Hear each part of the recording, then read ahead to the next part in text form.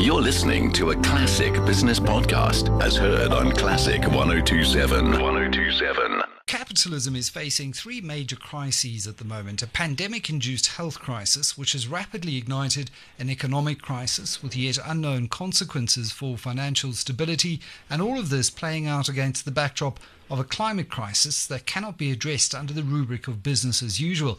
And it may be hard to cast your mind back, but in January of last year, the news media was full of frightening images of overwhelmed firefighters in Australia and flood workers in Venice, not overwhelmed healthcare providers all over the world.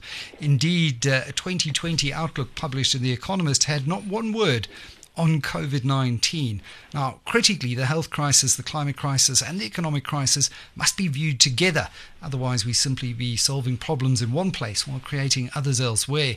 And I spent the holidays engrossed in Pulitzer Prize-winning author and global energy expert Daniel Yergin's new book entitled The New Map. And if you follow geopolitics and energy and which business leader in South Africa doesn't wonder about the future, with Eskom never far from the headlines, then this offers a revelatory new account of how energy revolutions, climate battles and geopolitics are mapping our future. So as we move along the path to a zero carbon future, what does this mean for the local energy sector? To discuss this, I'm joined by Cameron Tandy, Managing Director for Accenture Resources in Africa.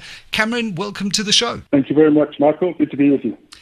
Firstly, just tell us a little bit more about yourself and your journey within Accenture and the innovation space. No, thanks very much, Michael. I'm a 22-year veteran of Accenture based out of Johannesburg in South Africa.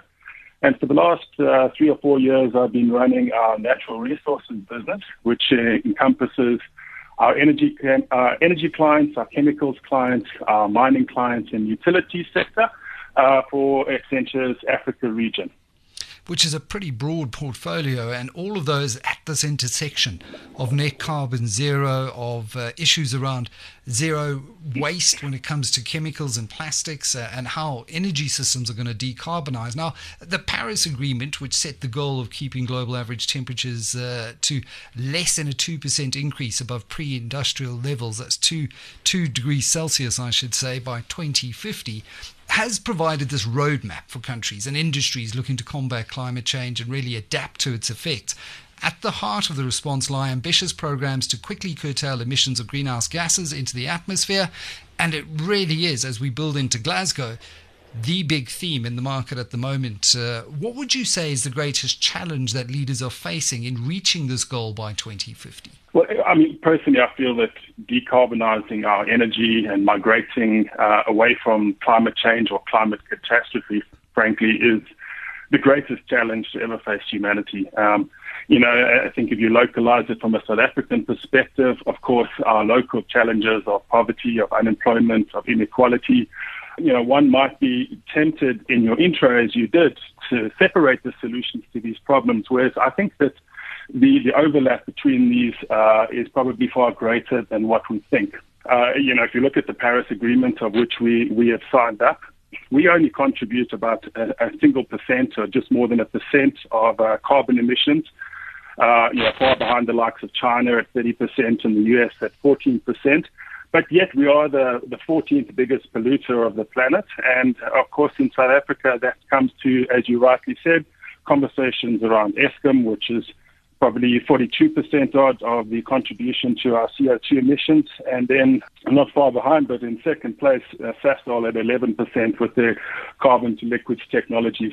But besides all of that, I'm extremely excited. As I said, I'm 22 years with Accenture.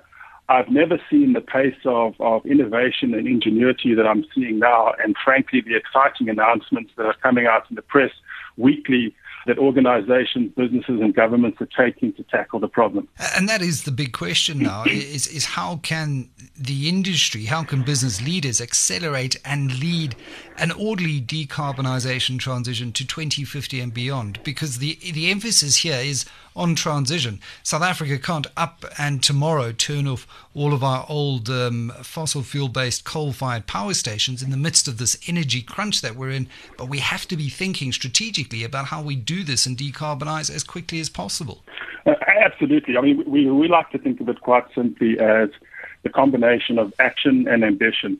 And by action, I mean, each and every one of our heavy resources industries needs to be focused on three key things right now. Firstly, it's about cleansing the core of their business, which is reducing, eliminating emissions in your existing asset base. Coupled with that, and at the same time, they need to be accelerating the transition, i.e. shifting to commercially and technically scalable lower emission sources.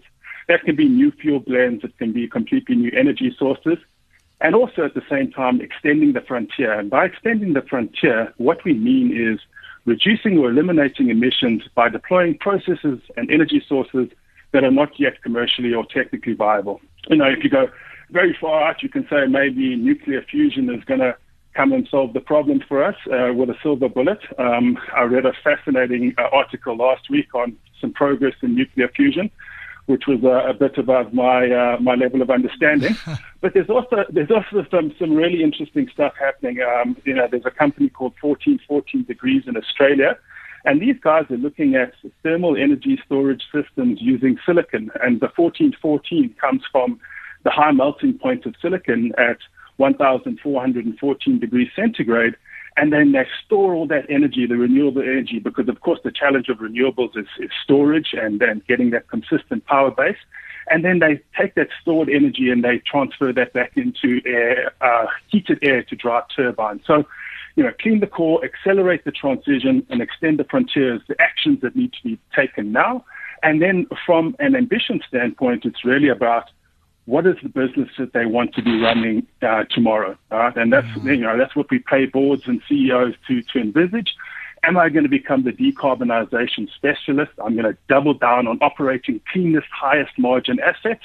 Or am I going to become a complete turnaround in my strategy and exit oil and gas altogether and become the leader in a particular clean technology, be that wind, be that solar, etc.? I think we saw that play out in stark reality last week with Exxon, didn't we? We saw that hedge fund outplaying Exxon comprehensively, getting on the board and compelling it to change. So corporates that are not confronting this new reality are going to have it sort of thrust upon them by newbie hedge funds or activist investors who are all demanding that businesses do head in this particular direction. When it comes to South Africa's outlook in reaching these goals by 2050, I had Barbara Creecy, Minister Creecy, on the show a couple of months ago saying that we have committed to this. This is our national goal. What is our outlook in actually reaching that goal by 2050? Well, without being pessimistic too much, our outlook says that we've got very little chance of achieving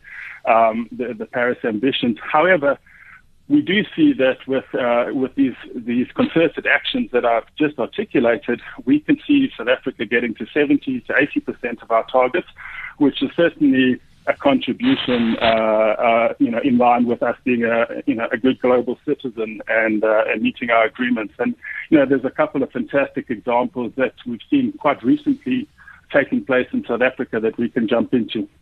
What are some of those? I mean, let's just reflect on the state of decarbonisation in the country. Are there local companies really standing out here as leaders, proactively working towards reaching this goal?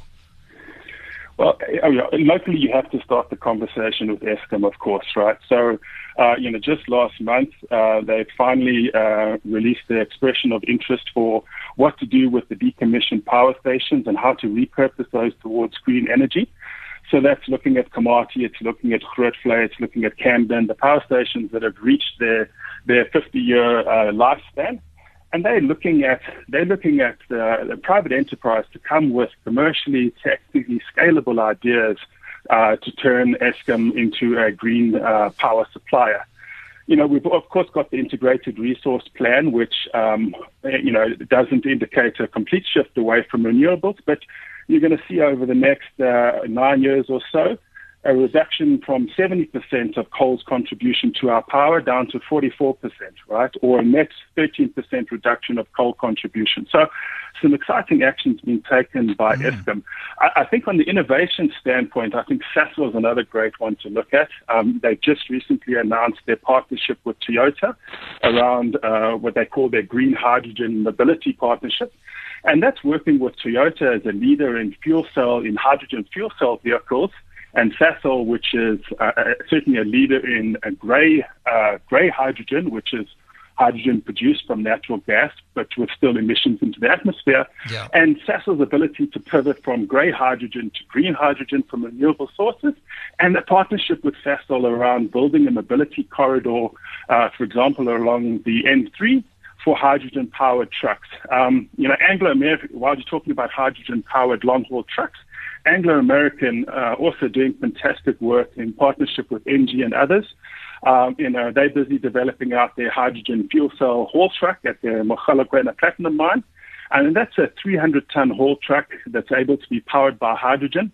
And in tandem with that, with the ENGIE angle, looking at 320 megawatts of photovoltaic power, solar power to power that haul truck. So, effectively taking that whole platinum haulage system and transferring it to green. And the lessons and technologies that are developed there can certainly go into other sectors in due course. It just shows you how much is actually being developed. I was going to say, very exciting to see our big corporates, our blue chips standing up and leading the way here. And hopefully, as you say, that technology, the first movers develop the proof of concept, and then slowly but surely it gains commercial traction. And just over the weekend, a very interesting story out of Germany. Speaking of hydrogen, 62 German hydrogen projects are going to receive part of an 8 billion euro fund, which is part of the important projects of common European interest.